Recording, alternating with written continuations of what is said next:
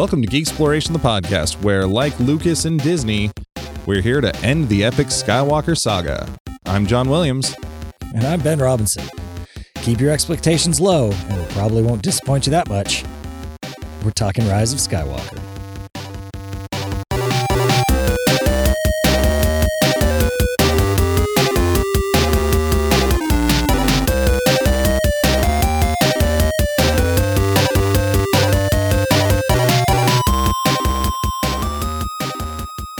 All right, how you doing, Ben? I'm doing pretty good. Yeah, we went and saw that flick that everybody's seeing. It's gonna, I don't know if it'll break records, but it'll.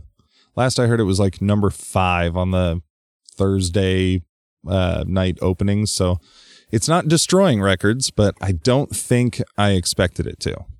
I don't think Disney's going to lose money on this one. No, definitely not. Put it that way. They might make their budget back opening weekend. Yeah, I think they will do just fine. So, we are now done with the Skywalker saga. 9 films, spanning a fictional, like 60 years-ish? Yeah, a fictional 60 years, an actual 40 years, and a more relevant to me, 3 weeks. Yeah, no shit. So yeah, I'm pretty excited about that. You know, it's funny because, like, as much as we love this, like, I think we can both acknowledge that that's a lot of Star Wars to shove into such a small period of time. Yeah, and I still got to finish The Mandalorian, and I'm gonna do it. So I'm still gonna finish that. Yeah, that's right. Yeah, I'm a couple episodes behind myself. I think the last one just came out on Friday, I believe. Yeah, they and I heard like a spoiler from it that was like a direct tie-in. Like there was a reason why they dropped it early so you could catch it. So if you watched it right before Rise of Skywalker, there was a little nugget in there for you. Oh, really? Yeah. Well, I have spent the last week largely avoiding parts of the internet to avoid spoilers. Yeah, it was tough. Like even Friday morning, you know, from the people who saw it Thursday night, like I was seeing people saying like, well, now that I've had a chance to gather my thoughts on Rise of Skywalker, here's what I think. I'm like, I have to scroll past it real quick. Yeah. Or going on YouTube and just seeing like a bunch of reviews for it Friday morning. And you're like, come on, guys. Yeah. Like I know you want to be relevant, but, like looking at some of the titles of like videos on YouTube that popped up in my feed on like Saturday morning. Like, man, I'm glad I watched this movie last night. Yeah, no shit. Yeah, because and I spend a decent amount of time on the internet in one form or another. Like when I'm at work, I do all my work on a computer, so like I'll just be listening to YouTube videos. I'll put those on, but yeah, those things just pop up because that's all in my feed. All the geek relevant stuff. Yeah. Google knows who we are. They know what we're into.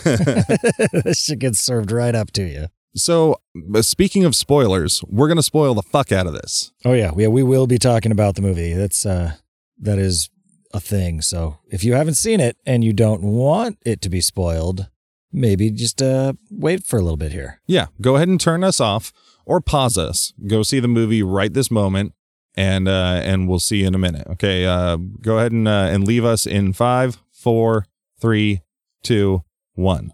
Welcome back. I hope you enjoyed the movie. Now let's get into the nitty gritty. One unrelated note first. Yes. Something that I discovered in yesterday, actually. In yesterday? In yesterday. When you were in yesterday. When I was hanging out in yesterday, I discovered something, and it is Star Wars related, and I wanted to bring it up. The trash can droid. Oh, yes. Yeah, it's a Gonk series power droid. It is used for recharging and jump-starting large machinery. Oh shit! It's a little mobile charging station. It's like a big battery, and he walks around for some reason very slowly. He's got to get around. You don't want to. It's a huge battery. You wouldn't want to carry that. I'd probably put it on tracks myself, but maybe stairs. Though that thing does not look like it'd be good at going upstairs. No, not at all. Very very small stairs, maybe. Yeah. What do you think he did to get tortured? That's nuts. Yeah, ran out of juice. Yeah. Wow. I was just thinking about it just now. I bet it was just like a branding thing. They're like, you belong to Jabba. This is your brand. Oh, yeah. Why you would give a walking battery charger some form of sentience? That just seems cruel on the designer's part. Yeah, the ability to scream. Yeah, to feel pain. Like, this guy doesn't need to feel pain. Yeah. Come on, guys. It's just rude. Like making a hammer that could suffer. Just wonder why you're always bashing it into things. It's like, ow, ow, ow, ow. All right, so we've seen it. So let's just let's throw the big cat right out of this bag. Emperor's back. I mean, I guess there was no question of it after the trailers. Well, as is appropriate with this metaphor, were you to put a cat in a bag and hold that bag up in front of me, I'd probably know there was a cat in that bag. Yeah. It'd be making all kinds of noise and moving around. So yeah, there was no big surprise. I mean, it's in the freaking title crawl that he's back. Yeah. What was the first line? The dead speak. Oh, is that what it was? Title crawl? I don't know, man. There is as we were talking about before we started recording here, like there's a lot in this movie. It's a long movie. There is a lot going on. So forgive us, dear listener, if we gloss over something or we miss something. You know, I think we both would love to see it again to properly analyze everything and gather our thoughts better and notes. But yeah, and unfortunately for you, dear listeners, we're not assholes enough to pull our phones out in the middle of a movie to take notes. Yeah. Like, we wanted to go and enjoy and watch the movie. So this will probably be a bit more of a first impression. And I imagine some of our feelings and thoughts will be revised upon seeing it again at some point. Yeah. So speaking of enjoying, did you enjoy this flick? I did. I mean, I had a good time. Like, there's the first half I enjoyed a lot. The second half had a few more spots where parts of my insides groaned. And but I still enjoyed it. I knew what it was. I'd come to terms with where Star Wars is in my life. So like, this wasn't like infuriating or anything to me when they did some things that may have infuriated me years ago. Yeah, it wasn't a shock to your system. Like, I knew what was going on. You know, in a post Last Jedi world, I think they did a pretty good job. Yeah, of kind of trying to tie everything back together. You know, working with that story that they had. I mean, they couldn't just completely retcon anything. So like they had to make it seem like it was somewhat consistent. Yeah. They had to do their best to say it's all part of the plan. Yeah. Even though clearly there were moments that were like, oh yeah, hey, remember that bitch you had about Last Jedi? Don't worry about that. Yeah, we're sorry about that. Yeah, I personally really, really enjoyed it. I know there are parts where upon analysis or thinking about it or hearing other people talk about it, I'm gonna think differently about it and just be like, oh shit, that does really suck. But overall, this is probably my favorite of the new trilogy. Oh, really? Yeah, I really liked Force Awakens, but like I think about it in terms of enjoyability. Like, which one will I go back to watch more often? And I think this edges Force Awakens out. Certainly better than Last Jedi. It was a good, exciting movie. And one thing J.J. Abrams does well is keep up like a frantic pace. Like, there's always something. You always got to jump to the next thing. And I'm not sure if that's just because he likes, action, excitement, fun, thing. Or if he realized that there was some fairly glaring inconsistencies that it's better to gloss over if we're going really fast. Yep. Like, it's hard to get a good look at something when you're going by at 80 miles an hour. Yeah. So I'm not sure if it was deliberate or if that's just kind of his style too, though, is to kind of just keep things packed. Yeah, like a high octane Spielberg movie. Whereas like Spielberg could pause in moments and take things in and really let you live in the moment, but like it's like he's taking all the action and adventure and excitement of Magic Spielberg back in the 80s and just pumping it full of that. Yeah, and I think the movie might have benefited from a little bit of more slowing down here and there, but like I said, it was fun. I enjoyed it. I mean, it definitely seems to have absorbed some feels from the MCU by osmosis, hanging out next to it. Oh yeah, where like they're kind of hitting some of those same cues, and hey, those are the cues that makes money fall out of people's wallets. Yeah, so, I get it, and it makes people like our buddy Zach like totally call it out, but he's like, but I loved it. I'm like, oh yeah, oh weird. People usually call those things out, and they're upset by it. Well, people with integrity. Yeah, people who didn't enjoy Ghost Rider. Like, yeah, well, Ghost Rider had its moments. Oh, get out of here. Yeah, it definitely had moments. It had at least one moment. The line, "We were riding the gravy train on biscuit wheels," has always stuck with me. I do love that line. That's a great line. So much. Yeah. So in this movie, we meet up with our core cast of characters, and I guess we start off with Kylo Ren, and he is just, not to just go through the beats of the story, but let's get into the characters by way of what they're doing in the movie. Like Kylo Ren, you learn in the opening crawl, is just wrecking shop. He's an ass kicking machine. Yeah, he's fucking people up, cutting arms off and cutting people in half and shit. He's looking for Palpatine. He's looking for anybody that would challenge his power in the dark side. Like, he is the badass that I wanted him to be. Yeah, no, he's wrecking shop, and I was kind of shocked with how quickly they got to the whole Palpatine thing. Like, they weren't pussyfooting around that at all. Yeah, like I was with like the first 5 minutes of the movie. Yeah, and he's confronting Palpatine. You're like, oh shit, here we go. Now, what'd you think of the look of Palpatine? Like, he was like decrepit and like missing fingers and just all fucked up, and his pupils were non-existent. Like he's all blind. Yeah. I thought he looked better than prequels Palpatine. Yeah, no shit. He didn't have the weird like gill wrinkles all over his face. He just looked like a really old dude. I mean, he looked about, like age-wise, he looked about the same as he did in the original trilogy, other than you could tell like he'd gone blind, and apparently using all that Force lightning had like blasted his fingers off, which was kind of cool. I thought that was a nice touch. Oh, I didn't even put that together, that it would have been from that. I thought he was just overall fucked up from getting tossed into a reactor. Yeah. Yeah, that makes sense. Just on the note, I mean, bringing him back, I think I'm not a fan of that decision, but I'm willing to live with it. Yeah. I mean, could they not come up with a compelling villain? Was Kylo Ren not a compelling enough villain? The problem is the structure of this kind of there's no master plan here. They were just kind of running through it as they went. And so they got to the last one and like, oh shit, we don't actually have a villain. Like, what are we going to do? Like, we've got Kylo Ren, but like, we're supposed to redeem him. How's he going to, like, what are they fighting against when he redeems himself in the end? Yeah, I heard somebody theorize that, at least when JJ was setting it up, that Snoke was going to be that villain, but then they just let Rian Johnson do what he wanted to, and they killed off Snoke. So like, oh fuck, like what? Yeah.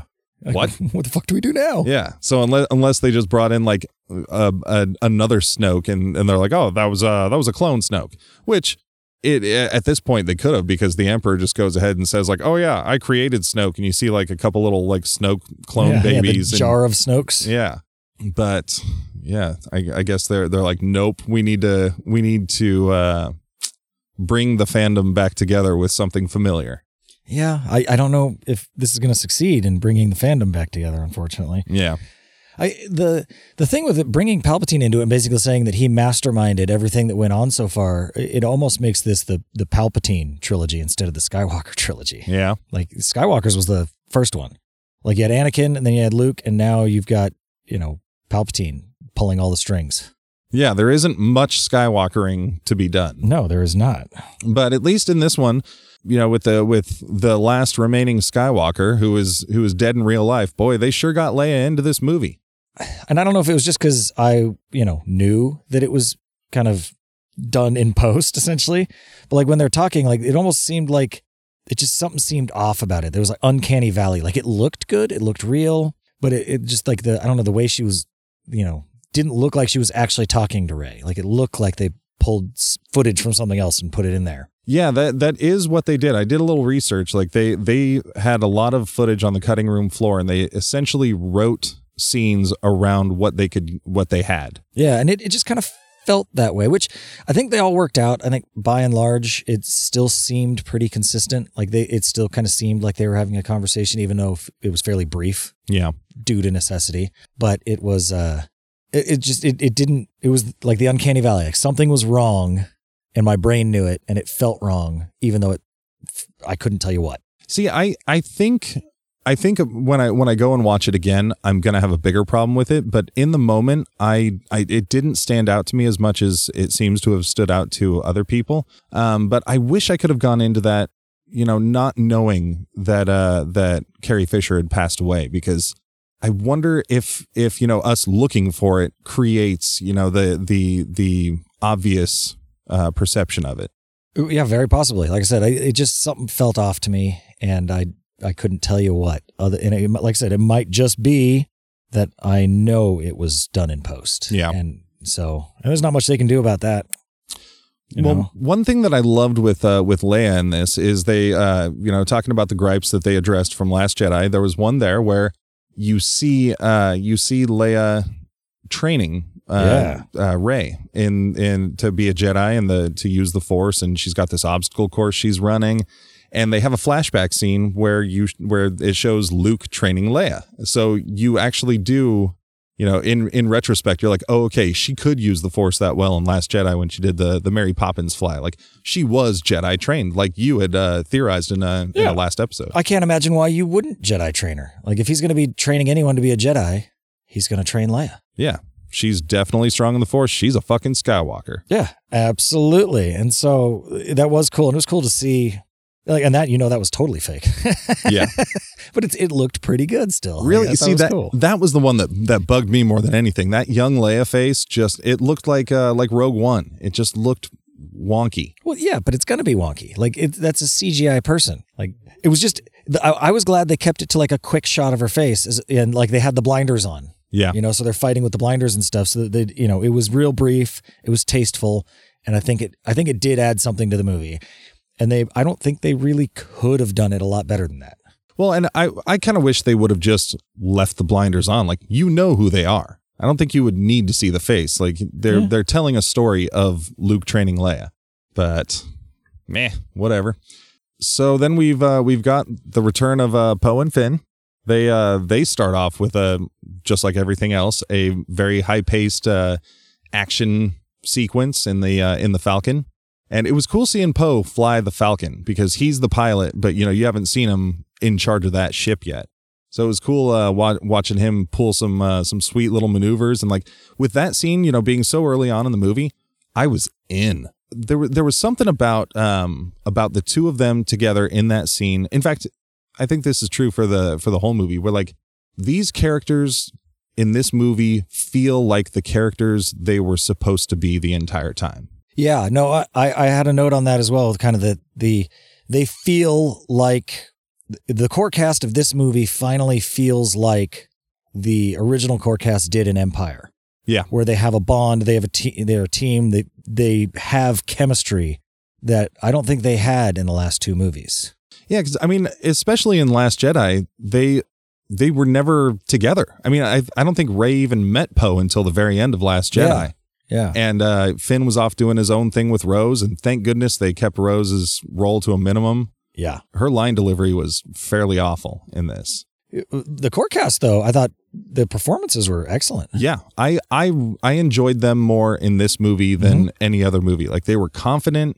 They were on top of their shit. Like, Finn's woos and shit was kind of toned down a little bit, from Force Awakens and Last Jedi, where he just sounded like any, 25-year-old modern Earth man, saying like I wouldn't be surprised to hear him say like, that's what I'm talking about or something. I know he said something similar to that in one of them. Like, oh, come on, you're in deep space centuries ago or however long ago, but long time ago. Yeah. That one didn't bother me as much as it bothered you. Ooh. They also probably don't speak English, but what are you going to do? You got to relate to your audience. I thought about that when they're saying like, when they're using terms like heart or something. It's like, oh, okay. Yeah. Like what, I wonder what these space people would call a heart, like it's a very Earthman created term, or like, what the hell is this? Yeah, like, do you guys have a hell? Yeah. It's a colloquialism. So like maybe like they relate caring and love with spleens, Yeah. So they should say, the kid's got spleen, but then we'd all be confused, So you got to kind of stick with the idioms and colloquialisms that your audience is going to understand. So yeah, I get it. I do like when certain properties or comic books and stuff like when they create their own language, but you can still tell what it's supposed to be. Like the Legion of Superheroes, they that takes place in like the 31st century, and they'll use terms that, like fracking this or what, it's just, it's stuff that what it is. Or like when we say glog damn it, Yeah, it's or, like Glog is our substitute. Yeah, or Conan. What did Conan say? Crom. Crom. Yeah, he had Crom and Knee-Deepa. Yeah. Yeah, I thought by and large, too, it was probably the best looking Star Wars film ever made. Yes.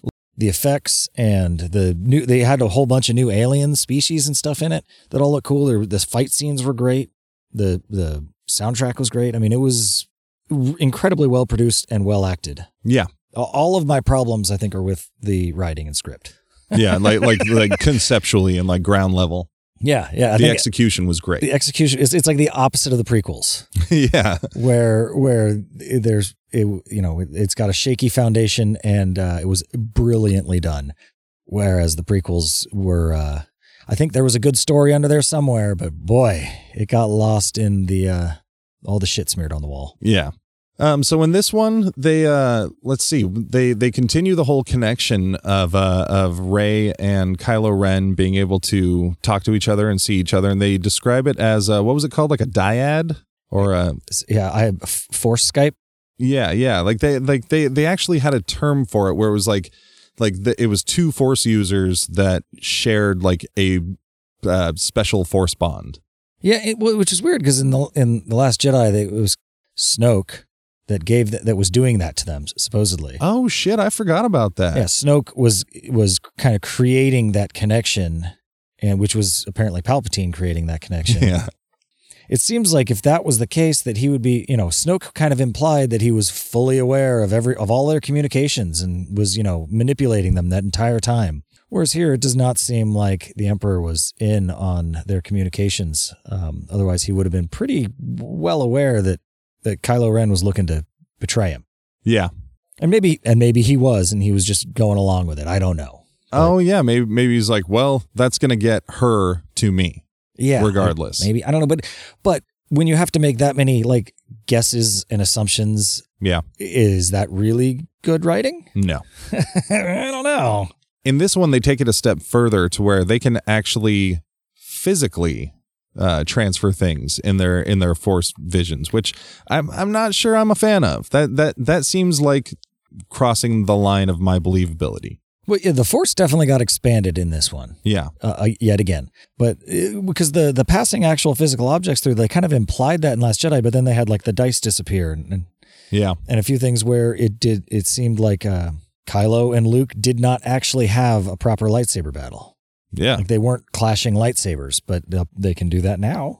And he's grabbing necklaces and passing lightsabers and shit. Like it makes you wonder, like, they are only a little bit, like, could they like grab each other's hands and pull each other through the portal? Oh yeah, no shit. Like start doing some like, group force teleportation kind of thing, dimension door kind of shit. They should have done that. That could have created a cool moment or two I can think of in the movie. Yeah, why not, right? Yeah. And with Force power expansion, we also have Rey's ability to heal things now.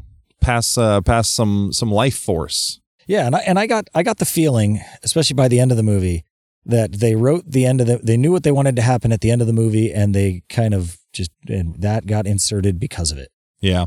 Like, it definitely didn't have a chronology. They're like, okay, they're going to encounter a big snake, and then she's going to heal it. Like, no, that was really heavy-handed foreshadowing. Yeah, yeah. Because by the time you got to the end there, like after she'd already fucking run him through and healed him once, it's like, okay, yeah, she's not dead. He's going to do the little Healy bring her back thing. Yeah. Like, there was no suspense at the end of that movie. You knew exactly where it was going.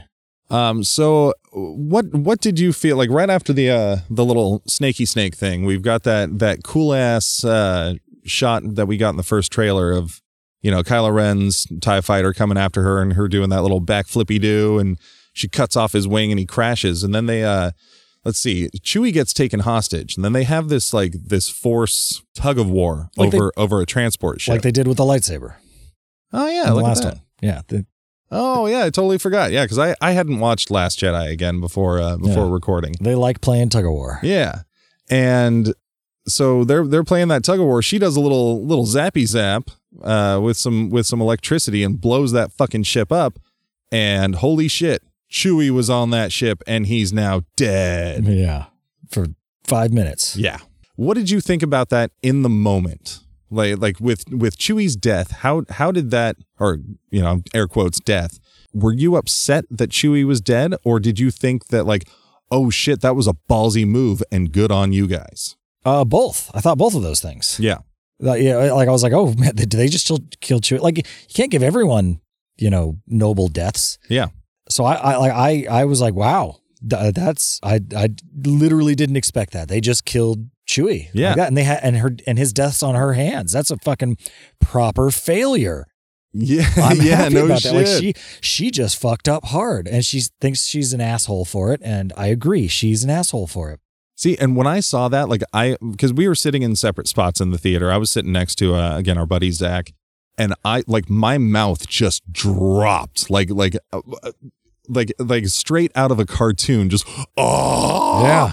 And I like slowly looked over at Zach all wide eyed, and he was just like, whoa, like I was so fucking stoked when that happened. Not that I hate Chewie at all, but I was like, you guys just showed you had some fucking balls. Well done. Like I thought that was so appropriate, because where's Chewie's story going to go anyway from here? Yeah. Especially if it's the end of this line of movies. Like people can die. It's okay. Yeah, absolutely. It gives some weight and consequences. And walking away from this movie, like what happened thereafter, kind of, this was the first thing that kind of cut the tension. Yeah. For me, is once you see that he's not dead. And you're like, wait, what? Like, oh, there was another transport. I'm like, okay, so he's not dead. And like Kylo gets out of that, gets his TIE fighter blown up and just kind of walks out of it fine. And then you like, it just keeps happening over and over. Every time you think they're making a ballsy decision with some consequences and some real weight, almost immediately it's pulled right back. The rug's pulled right back from under you. Yeah. I mean, you got Chewie dying. You got Kylo getting stabbed. Like when they're dueling and she just runs him through and you're like, oh shit, she just killed him. That was another moment where I was like, Yeah. fuck yes. Yeah. Like let him die as a bad guy. Fuck yeah. And then, nope. And then like they blew that planet up. I don't remember its name because I don't really care about it. It was like Rim Job or something. Yeah. The Rim Job. Kijimi. Yeah, Kijimi. And then, oh no. Like his buddies died. Like he knew a lot of people. Oh, nope, they're fine. They're flying over there. Even the little guy, he's with Yeah. them. Like why not? Yeah, how the fuck did they get out of there? Who knows? But they did. Like, what else was there? There was, they didn't let Finn die a hero again for a second time. Oh, yep. They had to save him. For why? He's not going anywhere. This is the end. Yeah. Let him die a hero. Because they need their group hug in the end. At the end, Rey's not dead. Fuck, even 3PO. They wipe his memory and you're like, oh, this guy's fucking gone. I'm almost happy about that. I'm not a big 3PO fan. And nope, R2's got a backup. You got to be kidding me. I was half hoping that they would leave him there. Yeah, Like, no shit. 3PO's dead. That's just a fucking empty droid show. We don't need him around. Let's get the fuck out of here. But they didn't. So that was, I think that's my biggest gripe is the lack of guts in this movie. Yeah. Like the first one was just, a straight rehash. Very little new, very little, not a whole lot of balls there. The second one went full on reckless with our fandom. Yeah. And we just went, hey, risks are one thing, but, shitting on the doorstep of my fandom is not really that cool either. And then the third one, I think they were gun shy again from the backlash from the last one and wanted to play everything safe. Like we need to not make anybody angry with this. And if a movie doesn't, like, you don't want to piss people off, but if they don't feel anything emotionally, is it really a good movie? Yeah, I mean, and that's tough to say because even though, there's always the argument like, well, the Transformers movies made $1 billion. So you can't trust box office as what is a good movie. But I mean, it sucks that, the bottom line is what they're going for. So they're like, this doesn't need to be Godfather. We're going to make a lot of people happy when we play it safe, but not Ben. And I don't think it does need to be Godfather, but it's just, unfortunately, I think they were screwed for me. Like there was nothing they were going to do because I hold the series in high esteem. And I think a lot of people do. Like they've got a lot of expectations about what a good Star Wars story is. Yeah. And they've got moments that they want to see and beats that they want to be hit. Yeah, and unfortunately, that's always slightly different for everybody. So they're always going to piss some people off no matter what. Yeah. But the story just seemed lazy to me. Like it did not seem like they gave it the proper thought and care that they should have. It'd be like if you seen that really bad, I think it's like an old painting of Jesus that they gave to some guy. And he's like, oh, I can, yes, I'll restore it to its natural beauty. And then it looks like fucking a potato with a face drawn on it. No. It's like, I feel like that is what's going on here. It's like, hey, why? Like they're going back and they're messing with the continuity of the original trilogy even. Saying, nope, Palpatine didn't die. I'm not sure how the fuck he got out of that not dying.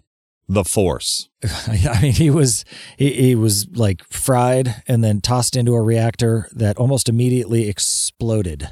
Like, man, that's a tough one. Like, it seems like you could have come up with something with a little bit more thought that wouldn't be completely ridiculous.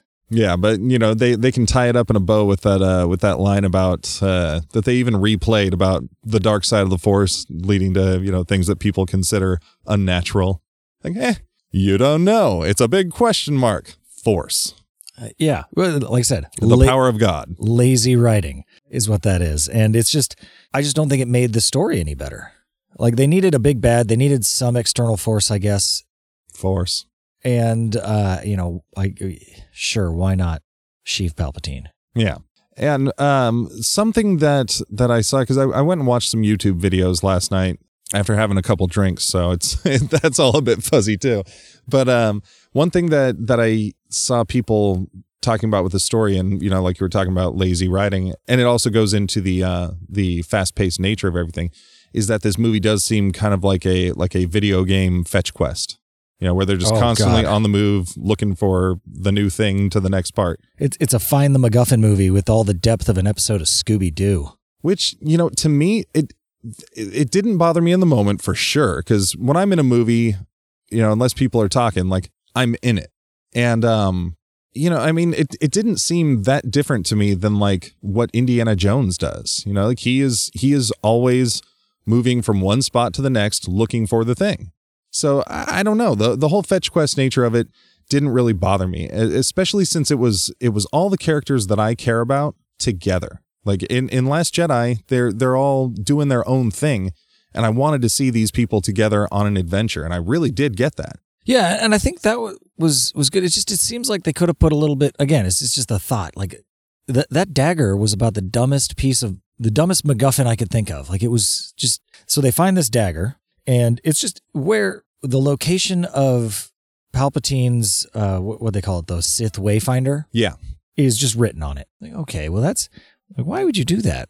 See, I would imagine that it was whoever that dude was, that it was like his dying thing that he did that. But then again, I guess that wouldn't make sense. No, because the whole dagger was it turns, and then they go to the place and it's like, if you stand in this exact spot and hold the dagger up and find this secret little thing and pull it out, you can line it up with the wreckage of the Death Star and it'll point right to where it is. Do you know what that was to me? Fucking stupid. That's what it was to me. Well, that was fucking Triple Stones from Goonies.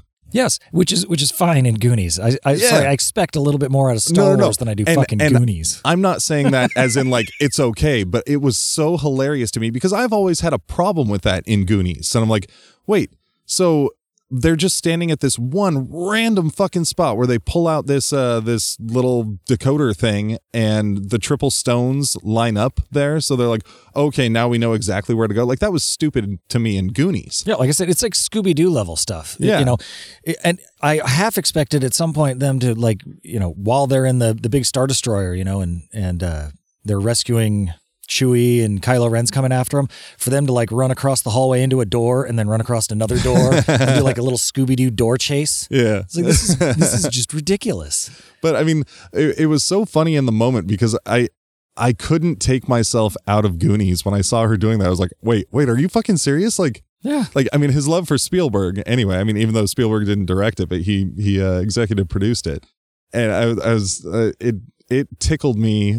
So like, I don't even care that it's dumb. Like it was just, I was like, oh, that's sweet.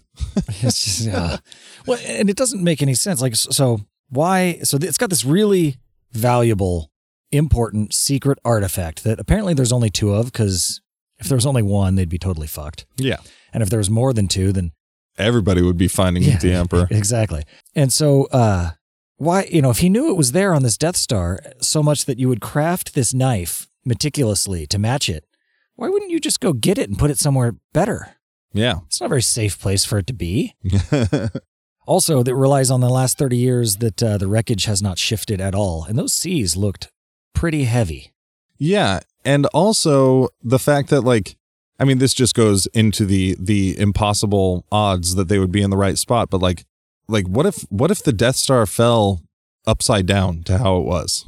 You know, you also have to be at the exact right spot on a planet-sized sphere. Yeah. And looking at it from the right spot, I mean, they clearly crafted the knife after the Death Star fell. Oh, shit, that makes sense. The profile matched the wreckage. It's like he was standing there, like, carving this knife out and like, all right, I'm just going to leave that over there. Oh, good call. Okay, so that at least takes the impossible odds down somewhat. Yeah, it's more serendipity, more movie magic. Yeah. I guess. And I don't know. I had a hard time with that. It seemed like it didn't need to be like that. They could have gone in there and like turned his ship on and like, oh, look, here in his logs, it says it's at the old star, it's in Palpatine's chamber of the old Death Star 2. Yeah, and they could even have like a little riddle that they would figure out that's where it is. It could have been something. They could have got the same place 100 different ways that were less stupid. Is what bothered me. Like it's like they're sitting around doing a little bit of blow and being like, "Oh, it'd be so cool if they found this knife. Remember Goonies? Oh, it'd be so rad. Triple stones, bro." And no one went back and re-looked at the script after they sobered up. On that note, I gotta say, like I maybe this was true in the old ones. I don't remember it, but man, they really know how to make ships sturdy. You can leave them in the desert for 30 years or in the ocean, and they just turn right on and you can fly them again. Ion engines. It's freaking shocking. It's the future past. I can only imagine that Luke's X-Wing smelled horrible the whole way. Oh, geez. Yeah. To Exegol. Oh, man. It's like full of fish shit. When she put on his helmet, too. I'm like, ew, why are you wearing that helmet? You don't need that. Thing's got to be like full of mud and shit. Like, it's gross. Imagine prestidigitation is now a force power, so she can just magically clean it. Yeah. So when she's in the old Death Star 2, what'd you think of her little force vision? So in one of the trailers, you get this quick shot of an evil Rey with a double red lightsaber that clicks out, and you're like, oh fuck, she's gonna go evil. Nope. Yeah, I think that was put in there as a red herring so they could justify the trailer.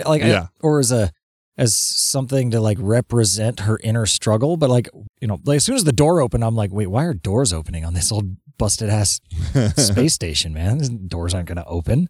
So I'm not really sure what that was meant to, like, what would have caused that in reality. Is she just like daydreaming? Yeah, it was like a callback to the old cave thing, but like it really did just feel like it was like, oh, this would make a good shot for the trailer, so let's do it. Like there was no actual payoff. But that fight that she had with Kylo Ren after that moment on the wreckage was, I mean, that even though they still don't have the level of lightsaber battles that they did in the prequels, with like the quick moves and shit, I still really, really enjoyed that fight. I think I like the fights in the new ones better than the prequels. Really? I think the ones in the prequels are a little bit too overproduced and look a little bit more like dance than fight. There are those moments for sure. Yeah, I think the like that one there, like it looked raw, it looked messy, and it did not look as choreographed as the ones from the prequels did, which is more like how it would actually be. Yeah. And I did like the fact that she's like rage slashing at Kylo. Yeah. That whole time, like she is livid. She's losing her shit. And he's more parrying her blows and just kind of like, okay, yeah. Like when you're humoring a toddler. Mm-hmm. So they tucker themselves out. And it's almost like he feels some sort of like he's not trying to toy with her, but it's almost like some sort of feeling of love, like I want you to understand me. Like get out your emotions, and then you can see things my way. Yeah, it's like if your drunk spouse is yelling at you at the bar and like hitting at you. You're like, all right, yeah, come on, chill out. Yeah, calm down. It's cool. We can talk like adults in just a minute. And then Leia distracts him and he gets his ass run through. Yeah. And, like we touched on in that moment, or like we touched on earlier, that moment, like I was so stoked because as we talked about before, like I did not want Kylo Ren to get redemption. I did not No. want it to happen. Nope. I wanted him to die an evil asshole. And, even if he died in that moment, at the very least, I feel like he would have gotten as much redemption as I felt he deserved, because he had become a more stoic character by that point in the movie. He wasn't such a like crybaby teenager full of angst. Like, he was like, I now have a mission and I want to do this, but it's still a bad mission that's not going to succeed. You're a villain. And so I wanted to see him, get that little touch from Leia. He dies, good. Leia did one last great thing and helped the resistance, by taking out Kylo Ren. Now we can follow Rey as she goes after the Emperor. Cool. Yeah, that's all exactly. we actually need. And that fucking healing touch. Well, and then after that, with Han Solo showing up again. Oh yeah. So was that like Leia projecting Han to talk to him? Be like, hey, here, talk to your dad? Oh shit. That's the only thing I can think of that makes that make any sense at all. That makes perfect sense, because I thought it was all just in Kylo Ren's head, and I was like, okay, that's kind of dumb. But that does make sense that Leia under the sheet was still there until after that projection of Han, and then she disappeared. Force disappears. Yeah. Oh, that makes perfect sense. And yeah, like, of course they couldn't get, like they would probably love to have her project herself. Oh, shit, that was probably purely logistics. Yeah. Yeah. They just couldn't do it. So they brought in Harrison Ford. And I loved the callback to, like, even though I didn't want redemption, like, I did love the callback to the, him saying, like, he knows what he has to do, but he doesn't know if he's strong enough to do it. Or, I'm paraphrasing. Yeah. Back to the beginning. And, I thought that was a cool moment. If you're going to redeem that character, that was a good spot for that. That was good. I was, part of me was hoping that he would light the lightsaber and just like go through his own face. Oh, just yeah. end himself. Oh. But I think Hollywood is, especially on a movie like this, they're not touching suicide. They're not going near that would have been good. pole. Some harikari. Yeah. Oh, yeah, is that offensive? Yeah, like Oh shit. like he fucked up, and so he's like, you know what? I know what I need to do, and it's ending me. And, yeah. And by that point, Rey would have been gone, so she couldn't heal him. Yeah. But no consequences. No. He's a good guy now. Yeah. That kills me. But going from there, I do have to say, like, once I accepted the fact that, okay, yeah, of course they're doing the redemption, it was cool seeing him in a not Kylo Ren getup and going off to be a good guy. It was cool just seeing him do something else, taking on the Knights of Ren. And even though I don't like the passing of the physical objects through the Force, her passing him a blue lightsaber and seeing him wreck shop on the Knights of Ren was a good moment. If you're gonna redeem him, I think they did a good job of that. Yeah. Like, I think they took the right path with the redemption. I would have preferred that they didn't. Yeah. But since they're going to, I think they did it well. Other than the kiss at the end, I don't see why they kissed. Yeah. There wasn't really anything romantic in their relationship prior to that. Yeah, it was always like a weird well, here's something that he was probably a little rapey and creepy. I'm not sure what she sees in him. But I don't think she had like romantic feelings for him at all. I think she was like, this is a soul in pain that I can help. Yeah. Like, oh, look at this injured puppy. I'd like to help it, as opposed to, oh, look at this injured puppy. I'd like to make out with it. Well, and I don't know if they fully had everything fleshed. Well, I mean, they probably didn't, because, oh yeah, we still haven't mentioned it. Rey's a Palpatine. Oh, ew. She's the granddaughter of Emperor Palpatine, but not knowing what that was where it was going to go in Last Jedi, like, I think they may have had some trepidation with their relationship, because there's parts in Last Jedi when they're doing their thing where you're like, this could be romantic, but at the same time, I'm sitting there questioning her lineage, and I'm like, if she's a Skywalker, they're going to run into another fucking Luke Leia thing if they create romantic tension between the two of them. It could have been a totally different story at that point. Yeah, I mean, so they clearly had a connection. But yeah, like, they definitely were not pushing the romance thing. So on the note of her being a Palpatine, yeah, which I'd kind of pseudo expected that.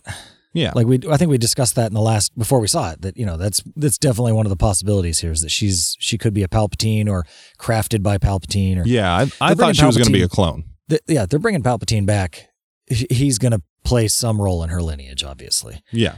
But the problem with that for me is that it did not explain why she's so Force intuitive. Like, she is like miles beyond every other Force user ever. And like, you know, when we were saying last time, like maybe she was like built to be that in a lab. Yeah. Would have been a bit more satisfactory. I could be like, okay, yeah, she was created to be the perfect Force wielder. Yeah. That's why she's like this. From bits of like Anakin and the Emperor himself. And she's the perfect midichlorian host. She's like a midichlorian sponge. Yeah. Something like that. But just being the granddaughter of Sheev Palpatine, is she going to be that much more powerful than him? Because she's breaking barriers left and right. Yeah, that would posit the theory that the Emperor himself was, you know, unnaturally gifted in the Force, and that's why he got as powerful as he was. But then that would take away from the fact that he had to train and he had to become that person. And that's not what Star Wars is. You're not, well, then again, I mean, Luke was big after Anakin was big, so is it passed through blood? And it may be passed through blood, but they haven't explained that to us. Does it accelerate over time somehow? And why is, you know, Kylo Ren is third generation from the folks that we have known before, but he still had to work at it really, really hard for a really, really long time to get slightly less powerful than she is. I wonder, I mean, and what sucks is that it's all theory and conjecture because we're not going to have these things explained to us. But I wonder if because of, I think the term the Emperor used was dyad for the two of them. I wonder if the two of them were super gifted in the Force because of each other, you know, because they can do things that we've never seen before. So maybe nobody else can do them. I don't know. Again, it's a confusing narrative because it contradicts stuff from the last movie, and it just seems Star Wars has always had such a nice universe and a world and a canon that's like this. It seems cohesive, and it's just piece by piece they've been dismantling that. Yeah. For whatever the flavor of the day thing is, and that's the part that gets me. What do you think about Luke grabbing the lightsaber? When she goes back to Ahch-To and she, you know, crashes the thing and she's going to throw the lightsaber away. Oh, that's right. And he catches it. And then he lifts the X-Wing out of the water. Yeah. What for? I mean, if Force Ghosts can do that, what do they even need her for? Like they could all just shown up in the end. She could have just showed up with like a box full of lightsabers and be like, "Oh, you're fucked now, dude." Yeah. All the Force Ghosts are there just like shoving them at the Emperor. Yeah. Qui-Gon pops out and fucking everyone's there. You know, Yoda's back.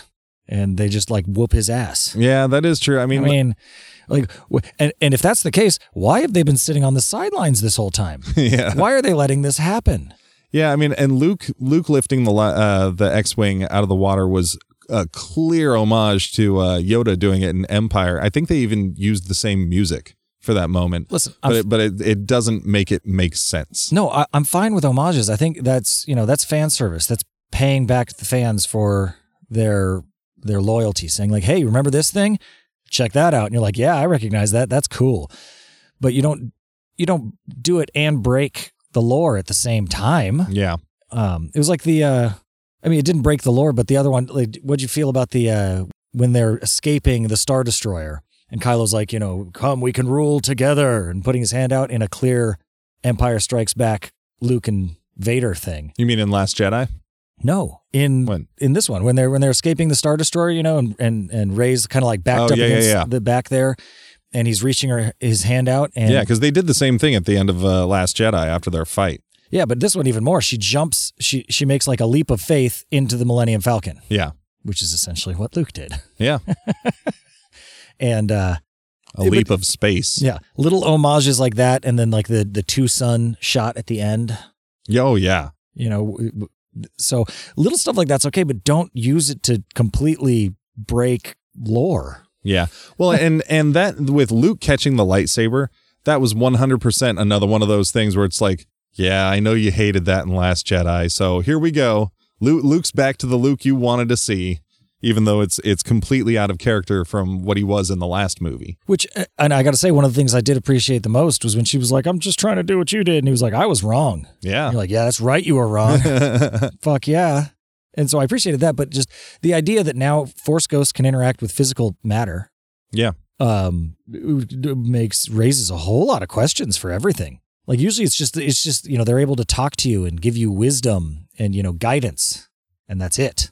It's another one of those things like with, if the Emperor was impossibly gifted, it's like you just have to make an assumption at that point. You're like, oh, okay, so I guess Luke may be the first one that's ever been able to do that, but we don't know that.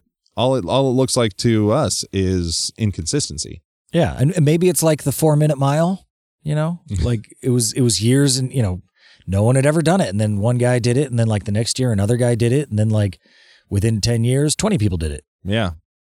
So I could see some of that, but it's just. Oh, yeah. Because wasn't Qui-Gon Jinn supposed to have been like the first one who could be a Force ghost? Because like Yoda said something about he found a way to communicate from the dead. Yeah, something like that. But it doesn't seem like you need any explicit training. Like, what does that become like inherent? Like, why would Kylo Ren know anything about that? Or why would Vader know anything about that? Yeah. That's calling all the way back to the original trilogy. But I never really liked the fact that he became a Force ghost in the original trilogy. Yeah. Yeah. The redemption put him. He went to heaven instead of Sith hell. Yeah. Like, so do you become a Force ghost if you were a good boy? Is that essentially it? I believe so. Is it like a heaven thing as opposed to whatever? Like it seems kind of dumb. Yeah. Vader was a Jesus metaphor anyway in the beginning with his whole. And if that's the case, father. like all of those Jedi from the prequels are Force ghosts and can hold lightsabers and use the Force. Oh, yeah. All of them that went down in Order 66. Yeah. That'd be a terrifying army. They would fuck you up. What are you going to do to them? They're ghosts. You can't hurt them. Now, question. So in the end here, Emperor Palpatine has this whole like, I am out of the Sith. And then and Rey's got her I am Iron Man moment with her lightsabers. How would you feel if in that moment she's like, I am all the Jedi, and then Force ghosts appear and sort of like rush and push the energy back into the Emperor the same way she did with the lightsabers? But what if we just saw a shit ton of Force ghosts, including Qui-Gon Jinn, Obi-Wan, Anakin, fucking Mace Windu, Yoda? I think I would have still rolled my eyes, but not as hard. Yeah, like I hadn't even thought of that until just now. I think that would have been fun. Oh, it would have looked fucking cool and it would have been neat. But like again, it still would have been crapping all over core Star Wars lore. Yeah. Which would bother me. But it would look a lot cooler and make more sense. It's like, man, okay, so this guy literally just took out like an entire fleet or tried to take out a fleet. I don't think any of them actually crashed. No one we cared about. At least they were just falling for a really long time until he got distracted. Like, so this is some powerful Force lightning he's got, and like her lightsabers are absorbing this. They're physical objects, man. Like, how is she holding that back with just lightsabers? Unless it is all the Jedi's lending her Force and all that. Yeah, I felt like it was like her power that she was just sort of channeling through the light. Like using the lightsaber as her physical object, but she was actually the power. Yeah, which also kind of confused me because I could have sworn he just sucked all the life force out of her. Nah, just some. Yeah. Again, nothing that happens has consequences. It does. Sure. Hey, I'm going to suck the life force out of you. You're both dead now. Nope, you're not. Because no one's dead anymore. No one dies. Like, is Palpatine dead now? Probably not. Well, I mean, no one's dead. It's like a fucking comic book. What I liked about it was that you got to see a cool ass fucking like melting Palpatine, like similar to the old Indiana Jones stuff. Yeah. Him getting like disintegrated was pretty rad. And I wonder if that was the point of that was that, they're like, okay, well, people are going to say we saw him die before and he's not dead. So how do we know he's dead this time? It's like, okay, let's actually see him, like physically go away. He got tossed into the nuclear reactor of an exploding spaceship. Yeah. But he's got the Force. Yeah, well, he still has the Force. He had a Force field. He still has. Also, who the hell were all those people? The people that showed up to help the Armada? No, the people, all the like hooded drones in what's Exegol? Yeah. Like, this is a place that apparently is incredibly hard to get to. There's only 2 objects that can get you there, neither of which are on the planet, so I'm not sure how Palpatine got back in the first place. Not only that, he's got a million other dudes hanging out there with him. Who the fuck are these guys? Yeah. Are they just like the natural inhabitants of Exegol who have just been there for centuries and centuries, and he was able to put them to work for 30 years to build the largest fleet of planet-destroying Star Destroyers? ever. Yeah, Exegol, incredibly resource rich. Yeah. Man, that place. and then store them under. I mean, the whole logistics of that, it just is my science brain makes it really hard for me. Oh, I knew just seeing those Star Destroyers out there. I was like, oh, Ben's gonna fucking hate this. I mean, you can't build capital ships like that on a planet. You have to build them in space. They're too big. You'll never get them out of the atmosphere. It's a stupid thing to do. I mean, you're on a planet that's impossible to find. Just build them up in space. You don't need to hide them under the ice if you can't find the planet. I mean, that ended up being their biggest weakness. Not only that, they totally borked hyperspace. I don't know what the hell they just like completely abandoned almost all Star Wars lore with regard to hyperspace here. How so? Well, you can't hyperspace into it. Like the fleet that comes at the end in the Avengers Endgame moment. Yeah. They're all like they're coming out of hyperspace into the atmosphere of the planet. You can't do that. You will be destroyed. Like traveling light speed through an atmosphere is going to you're going to explode and be vaporized. Like Star Wars lore in general, hyperspace is something that happens along routes. It's not the kind of thing that you can just punch into anytime you want from anywhere you want. Oh, interesting. I didn't know that. Like the what do they call it? The like highways, essentially. Oh, geez, my brain is blanking right now. But they have that one that goes all the way through the entire galaxy. They reference it a bunch of times. Really? Hydian Way. Oh shit! I don't feel like I've definitely heard it, but I don't have any memory of that at all. But yeah, so they're like highways that run through the galaxy that are free. And some of them are natural, where you can travel light speed through them and not crash into anything. And some of them are maintained by like the Empire when the Empire was around. And there's some that only certain people know about. And they're not all on Star Charts. And the Carillion Run and a few other ones that they mention. That's how you enter and exit hyperspace. You go to those points, you get on those lines and you can run that line. And so like, that's why like in the prequels, when they're blockading Naboo, they're all the ships are in one place because they're blockading the entrance and the exit to the hyperspace lane. So you can go ahead and fly out the planet, but wherever you're going subluminally. See, I don't, I mean, correct me if I'm wrong, but I don't feel like that was the case in the original trilogy because they were just sort of like, whenever they were in a jam, they were like, okay, we got to punch into hyperspace. And they're like, oh shit. I mean, it was usually the ship itself that was fucking them up from being able to jump into hyperspace. So. Yeah, but they're generally leaving a star system. Like any major populated star system has a way in or out via hyperspace. Otherwise, it's not going to be terribly well developed. And that's why when they first start to jump into hyperspace, he's talking about like, hey man, it's not something you can just do. You'll go too close to a star, you'll do this, you do that. Like you have to calculate your route and you got to go through and shoot it. And that's why it takes some time to set it up. And in any case, at the beginning, Poe's like jumping, like doing these little skips where he's going, he's not even like from deep space to deep space. He's like going from somewhere and then there's like all these ice spikes or some shit in front of him. It's like, man, what about all the ones that you would have just blasted through at light speed? Like we already established at the end of the last movie that blasting through something at light speed is a fairly damaging thing to do. Yeah. Like you're not intangible when you're in light speed. No, you are not. And somehow, like, the Millennium Falcon's able to do this, even though like they're like, I can't do that. And he's like, yeah, well, I just did. But TIE fighters are following him? Yeah. Like how were like they made a big deal of it in Last Jedi that like they're able to track us through hyperspace. What the fuck? Like that's not something that things can do. But the TIE fighters are just sticking right to them. Yeah, they're also doing this highly advanced skipping technique that only some ships can do. It's like they just wanted to show the chase through a bunch of cool locations. Like they said, hey, you know what was cool? Star Tours. Let's do that. Well, and you know what? It fucking worked. It worked on me. Because it looked cool. Yeah, I don't have the science brain. Like I was sitting there, I was like, oh fuck, they're just going in and out of fucking hyperspace and they're in a different place now. Like I thought that scene was cool as shit. Yeah, and then on Exegol, like they're like they need this navigation thing in order to get up, and apparently they've got it on the ground. They've also got it on the capital ship. Well, why not just put that information on like all the ships? Yeah, like it just seemed poorly thought out. It was just like I'm watching this right now and I'm shooting holes in it. You guys spent months on this.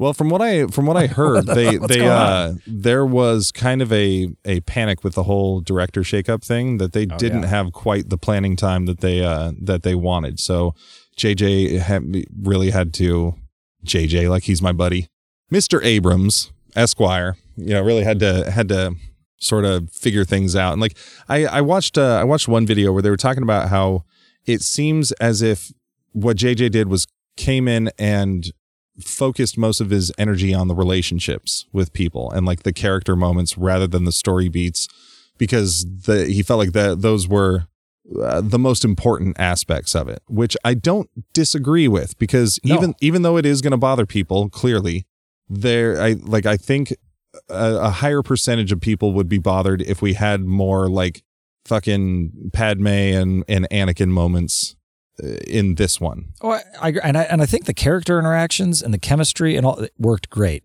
Fantastic. I think, the buddy adventure stuff and the acting and the dialogue, for the most part, with the exception of C-3PO and a few stupid lines here and there, was pretty good. And the chemistry was good. The plot had a few holes in it, and the lore was way off. And like I said, and I think I said it in my first one, the thing I love most about Star Wars is the world building, the universe that he created. And when you start breaking that, it bothers me, because that's my favorite part. My favorite part's not C-3PO saying something dumb. That is some people's favorite part. So they're probably really happy. Now, is that where we pause for a break? I think so. All right, let's do it. Hey guys, this is Lisa Monahan. And this is Andy Clodfilter. And we are the hosts of 90s Court, a podcast that takes two awesome things from the 90s and pits them against each other in court.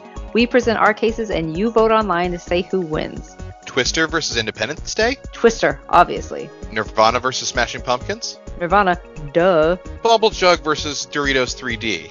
That's a hard pass. Neither. Join us for a ridiculous trip down nostalgia lane as we dive into the best games, movies, music, and more from the 90s. Subscribe now and listen to us wherever you listen to podcasts.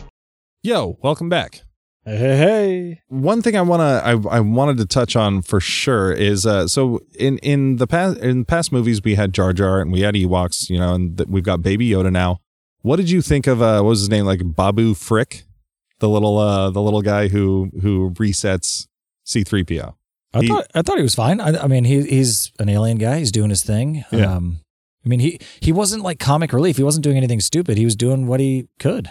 Like he had a role to fill and he filled it. And he was clearly though the cute character.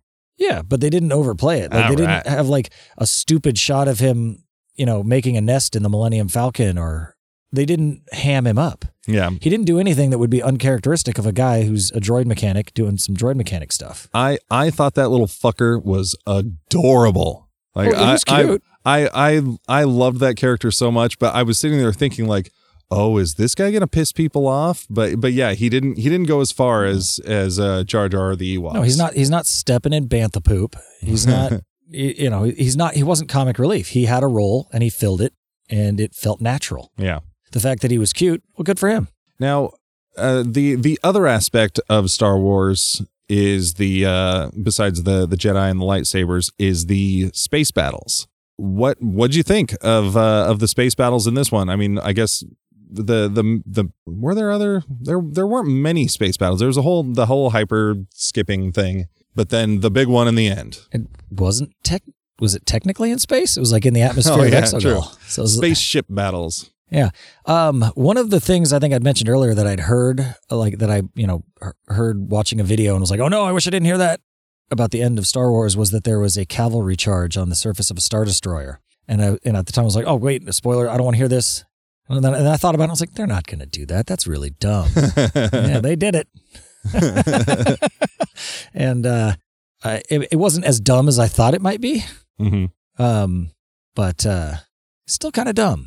Yeah, and it seemed like two regular human characters took down a Star Destroyer far too easily. Like they just threw a couple grenades and then got like a gun turret up and just blasted it, and then it's going down. I don't know. Well, that's the odd counterpoint to how durable these spaceships are. They're super durable, and you can store them anywhere for any length of time, and they'll still run. But man, you hit them with a blaster in the right spot, and they just explode. Yeah. They're gone. Got some weird engineering out there. Yeah, I don't know why you would be able to manually control the deck guns on a Star Destroyer. Yeah, no kidding. What would the purpose of that be?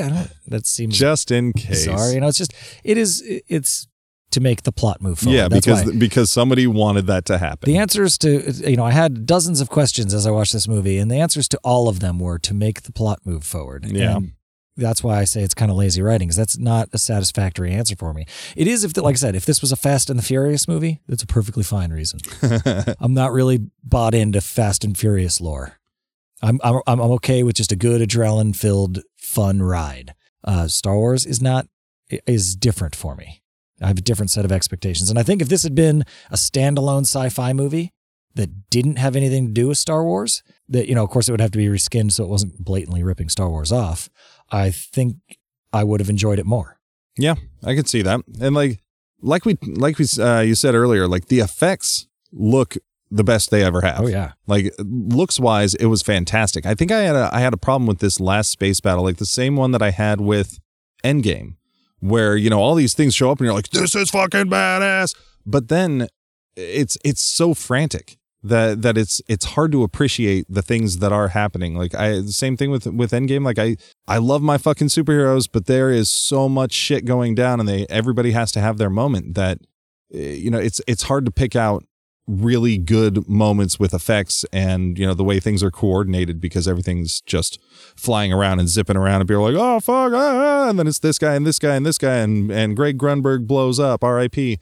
And, you know, there isn't much that you can step back and appreciate, but I mean, you can say, hey, it looked cool. And I think it did a pretty good job, maybe the best job it could have, but probably not, following up The Last Jedi and trying to kind of clean up the mess that it left. Yeah. And form some semblance of a cohesive world. Yeah, it'll be interesting because like I feel like this movie won't divide fandom the same way, but I think it will still divide it just as much. Like I think people will appreciate that it was more fun and felt more like Star Wars than Last Jedi did, but I think you're going to have the camps of myself where it's like, I enjoyed this, it was fun, I don't give a fuck about hyperspace skipping not being something that you could do. I enjoy it. Like, sure, I acknowledge it, but it's not gonna kill my brain like it does you. And I think there's a lot of people out there that have the same mindset that you do as well. So I think, you know, again, I think we're representative of fandom. Yeah, I think the less you know about Star Wars, the more you'll enjoy this movie. Yeah. Unless you're someone like Mason who knows a lot about Star Wars, and I think he is going to enjoy it no matter what. I saw his Facebook post on it, and he said he was very satisfied with the ending. I haven't gotten into any details with him, and it is a shame that we don't have him on this episode. It would have been some good insight. Honestly, the ending, I mean, if I was to accept everything that happened in the movie, the ending was good. Like I liked I really did like the callback shot of her on Tatooine. Yeah. With the two sons and Luke's theme playing in the background. That was really cool. Yep, bearing the lightsabers at the old Lars homestead. Yeah. My logic brain kicks in. I'm like, why is this place still sitting fallow? Like, this is on a desert planet with slight resources. Somebody would be using this moisture farm. Yeah. No one's just going to let it sit here for 30 years. Yeah, Jawas would have pillaged it. Yeah, it's either going to be picked clean and gone or in use, one of the two. It's not just going to be sitting there like they left it. Out of respect. The Lars family was a big deal on Tatooine. It's a tourist attraction now. Yeah, and Chewbacca got his medal. Yes, which I think is pure and simple fan service, calling back to the fact that he didn't get one in the original, in A New Hope. You know, and you're not as big on the fan service as I am. You know, like the apologetic hand job, as it were, but. How did you feel about that? Like when you saw that, did you smile? Like, did it warm your heart a little bit? Or was it like oh, of course, fan service? A bit of both. Yeah. Like I did smile, but there was just, unfortunately, the whole end of that movie was just a schmaltz fest of all that stuff. Yeah. It was like the end of the original trilogy. Yeah. Or I guess the special edition of the original trilogy. Yeah. So it's like, I'm glad Chewbacca got a medal. He deserved one. But like, wasn't it Maz that gave it to him? Yeah. Like, who's she? She's got no authority. Would she just like pull one out of her old collection of antiques she keeps? Like, hey, here's a medal. Yeah. Like, she has no authority. Maybe she was there that day, and she always felt bad that Chewie didn't get one. So she's like, all right. Yeah, but I found one laying around. If someone bought a Purple Heart at a pawn shop and was like, "Here you go, man. Thanks. That's got a lot of meaning." Yeah, it was probably made of chocolate. Yeah, it's like it was a bit unceremonious, I guess. It was just kind of stuck in there, it was a, hey, remember this? Hey, remember this? Hey, remember this? I'm curious what somebody who didn't know about the original Chewie not getting a medal, how they processed that. Like, wait, why is this guy getting a medal? I don't get it. Like, would it bother them? Yeah, it was a little hollow and insincere, I thought. But whatever. I'm not going to get pissed about that. Yeah, and that group hug between Poe, Finn, and Rey, I really felt like really good about that. I was like, man, I'm so glad they didn't have anyone say like, oh, I love you, or like make a relationship out of anything. It was just the three of them in an embrace, good like, friends crying. back together. Yeah, we did it. Yeah. I agree. That was a great moment. Like the dynamics between those three characters were so satisfying to me in this movie. I didn't think they needed to show that shot of the Ewoks, but whatever. Yeah. And I just don't like Ewoks. So. I looked it up. That was actually Warwick Davis and his real life son playing Wicket and Wicket's son. Oh, no shit. And they reshot that? Yeah. Oh, fuck yeah. Yeah. They actually got him in a costume and everything? What do you mean reshot? Did they like shoot that new? Yes. And put him in a costume? Yep. Wow. Okay. Well, I appreciate the effort there because they easily could have just CGI'd that quick shot and no one would have known any different. Yeah. So that's kind of cool. Yeah. I liked it. And apparently Wicket's name is Wicket W. Warwick, but I always thought it was Wicket E. Warwick. And I think I said that in a past episode. So I am correcting myself for my entire life that I've been saying Wicket E. Warwick. I say it all the time. Now, even though this seems a little out of place, something I wanted to ask you about, but we were just talking about Chewie.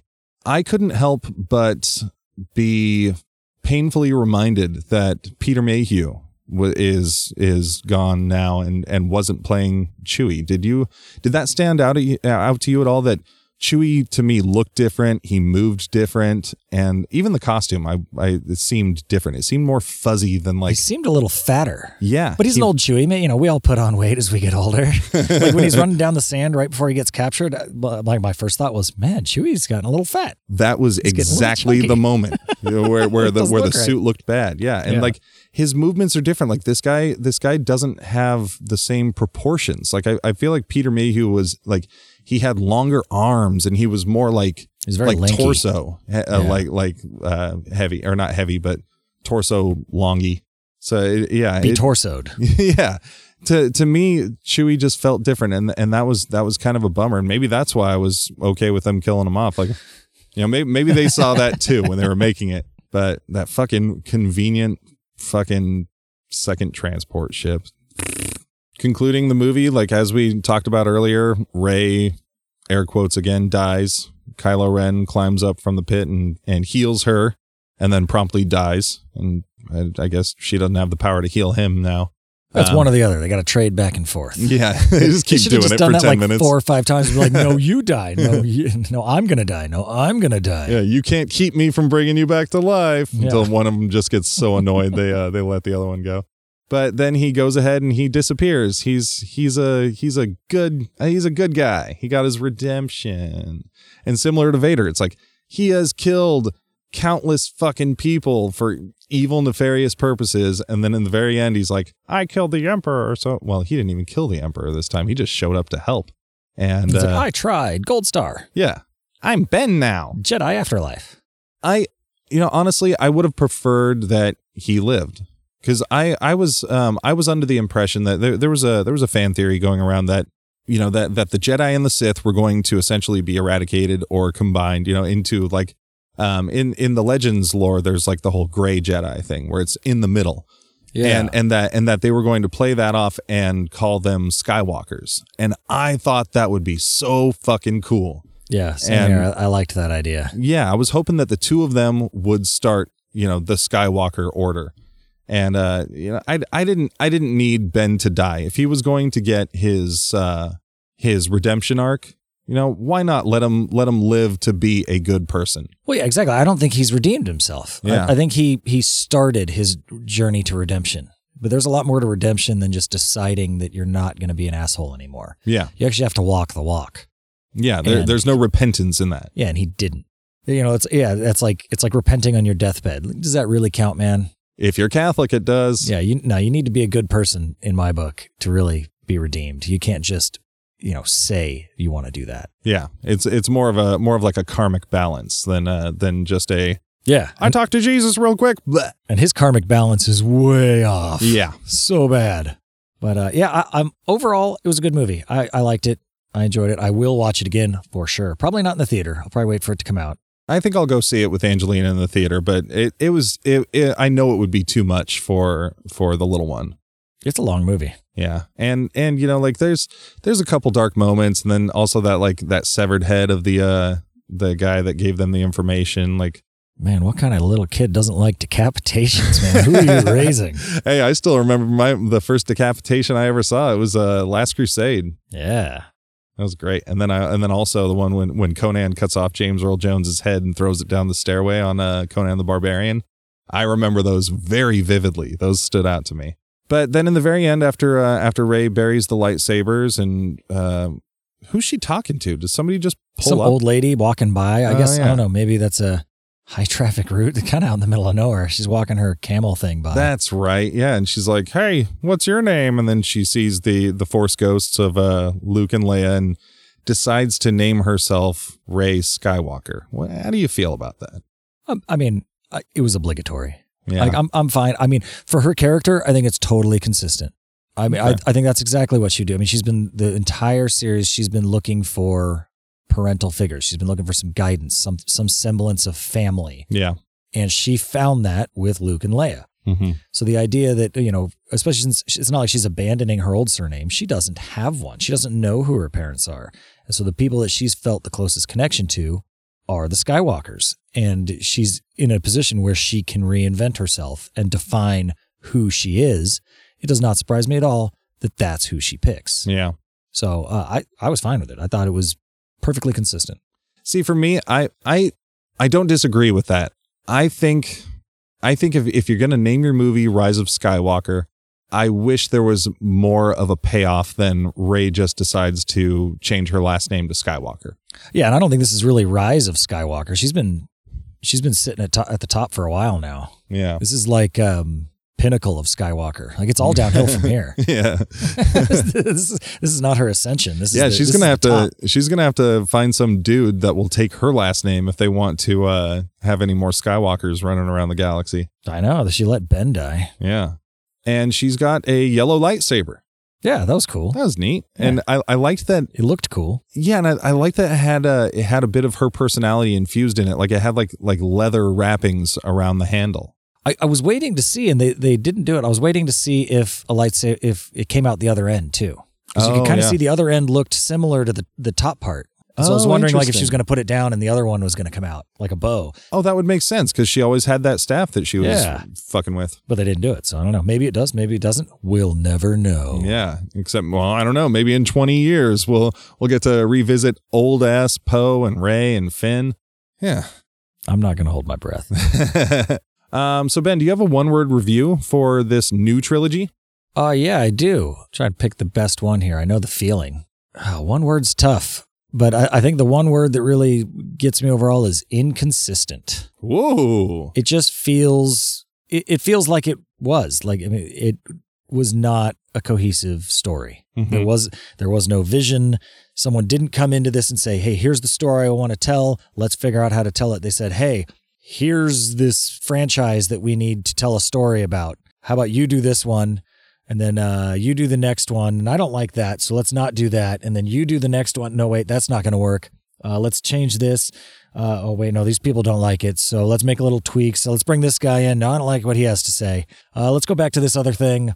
There we go. Everyone like that? And it feels like that. It just doesn't feel, it doesn't have the consistent feel that I really liked about Star Wars. It doesn't, like I said, I like the lore. I like the world. I like the universe that it's in.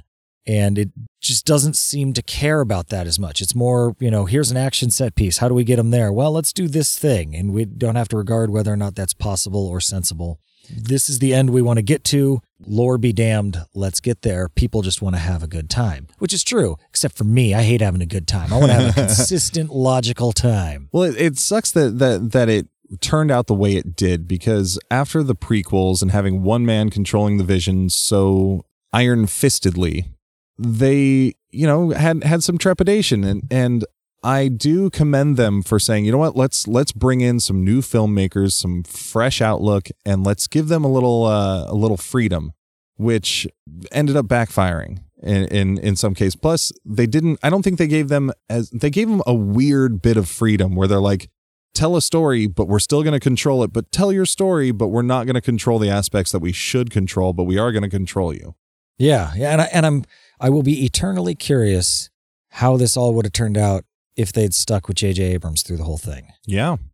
Because Rian Johnson came in and he pushed a lot of threads to the side and did a lot of things that I don't think were planned when the first one was put out. For sure. And so when the third one came about, they had to work around all that. And if they'd had a consistent vision through the whole thing, I'm really, you'll never know whether or not it would have been better or not. Yeah. But I think my best guess is that it would have been. It would have been more consistent, at least. Yeah, that having a consistent vision from start to finish would have benefited this franchise and this trilogy.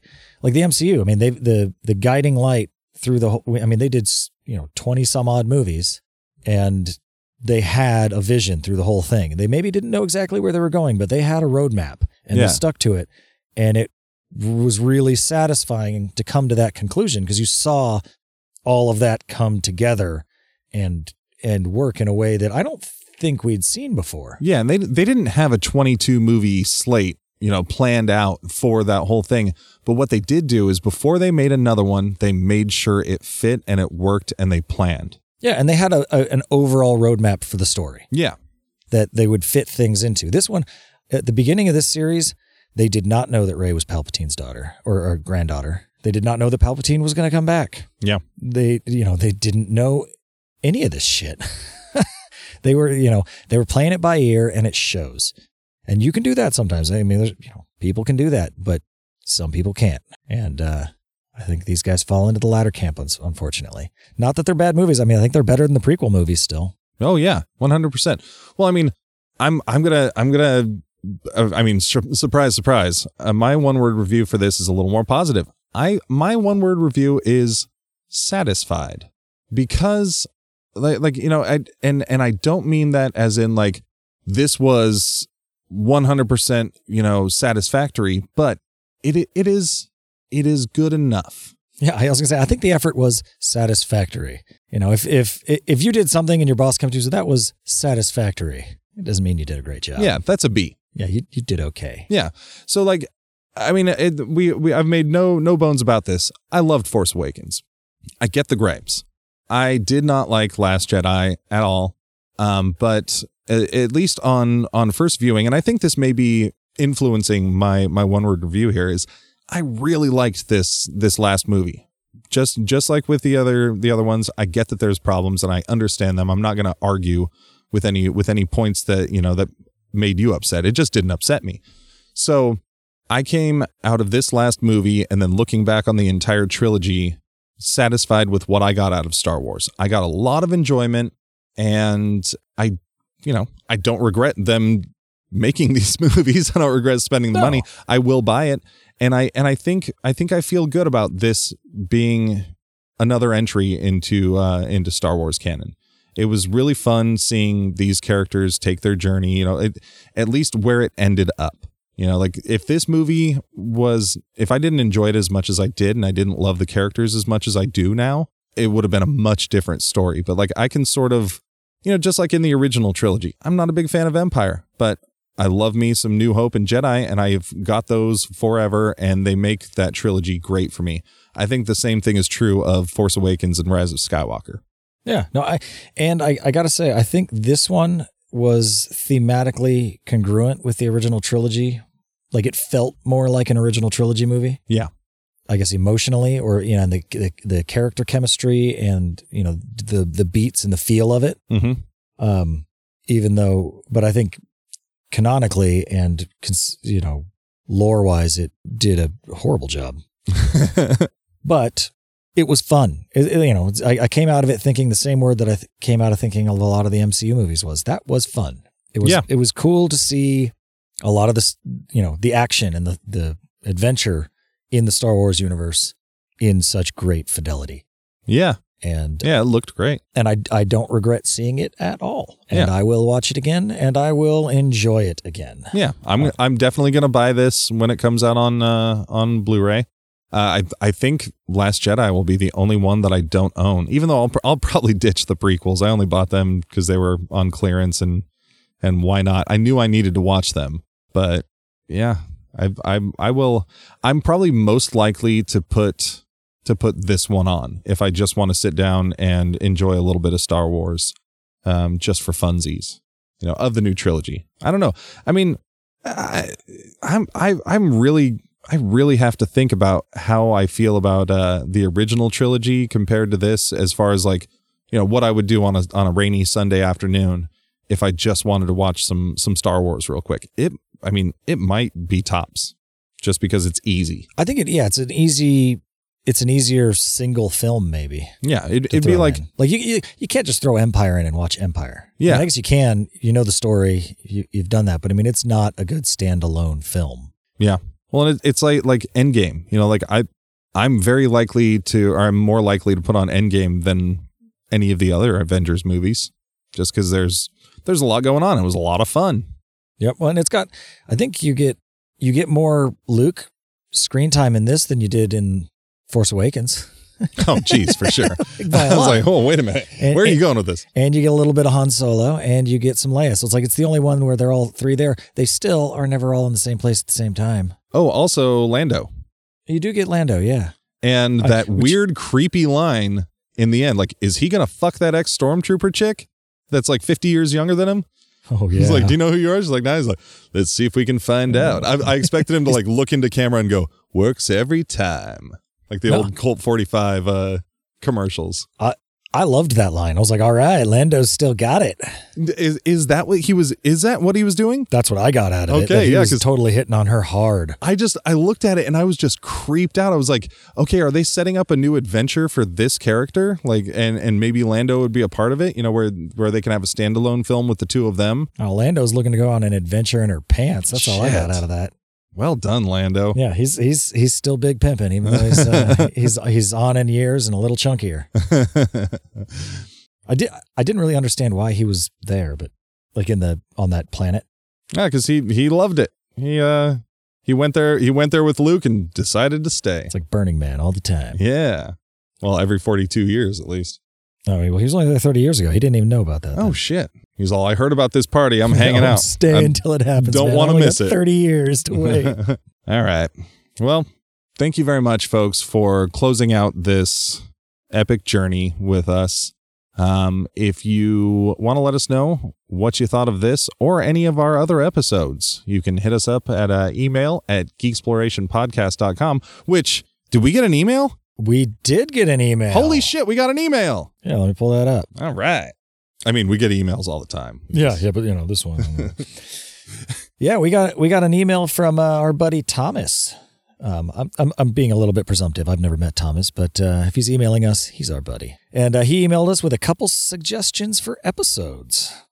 Oh, cool. Yeah. What do we got? Doctor Who, which okay. I would be totally down for. I like me some Doctor Who. You're not much of a Whovian, though, are you? Nope. I've always meant to watch some from, the last several series once they brought it back with like Christopher Eccleston. Yeah. And David Tennant and Matt. Yeah, David Tennant looked like he'd be fun. He's my favorite Doctor. Yeah. Yeah. And then his second suggestion is Power Rangers. Oh, fuck yeah. Talk about some Power Rangers. Yeah, you and I, we were a little old to be admitted Power Rangers fans, but I remember going to your place after school in like junior high and watching Power Rangers. Power Rangers was awesome. something that, yeah, the original series at least. Yeah, there's so many of them. Oh, it's insane. I didn't stick with it over the years. I think they're still making them. Oh, I'm sure they are. It's like Highlights magazine, man. It's always a winner with the new generation. And if you want to hit us up on the social medias and interact with us, you can do that. We are on. We've got the Facebook page, Geeksploration the Podcast, Instagram at Geeksploration Podcast, and Twitter at GeekSplorePod. And if you enjoyed today's episode, please, we implore you, go on to Podchaser or iTunes and give us a 5 Sith Wayfinder review.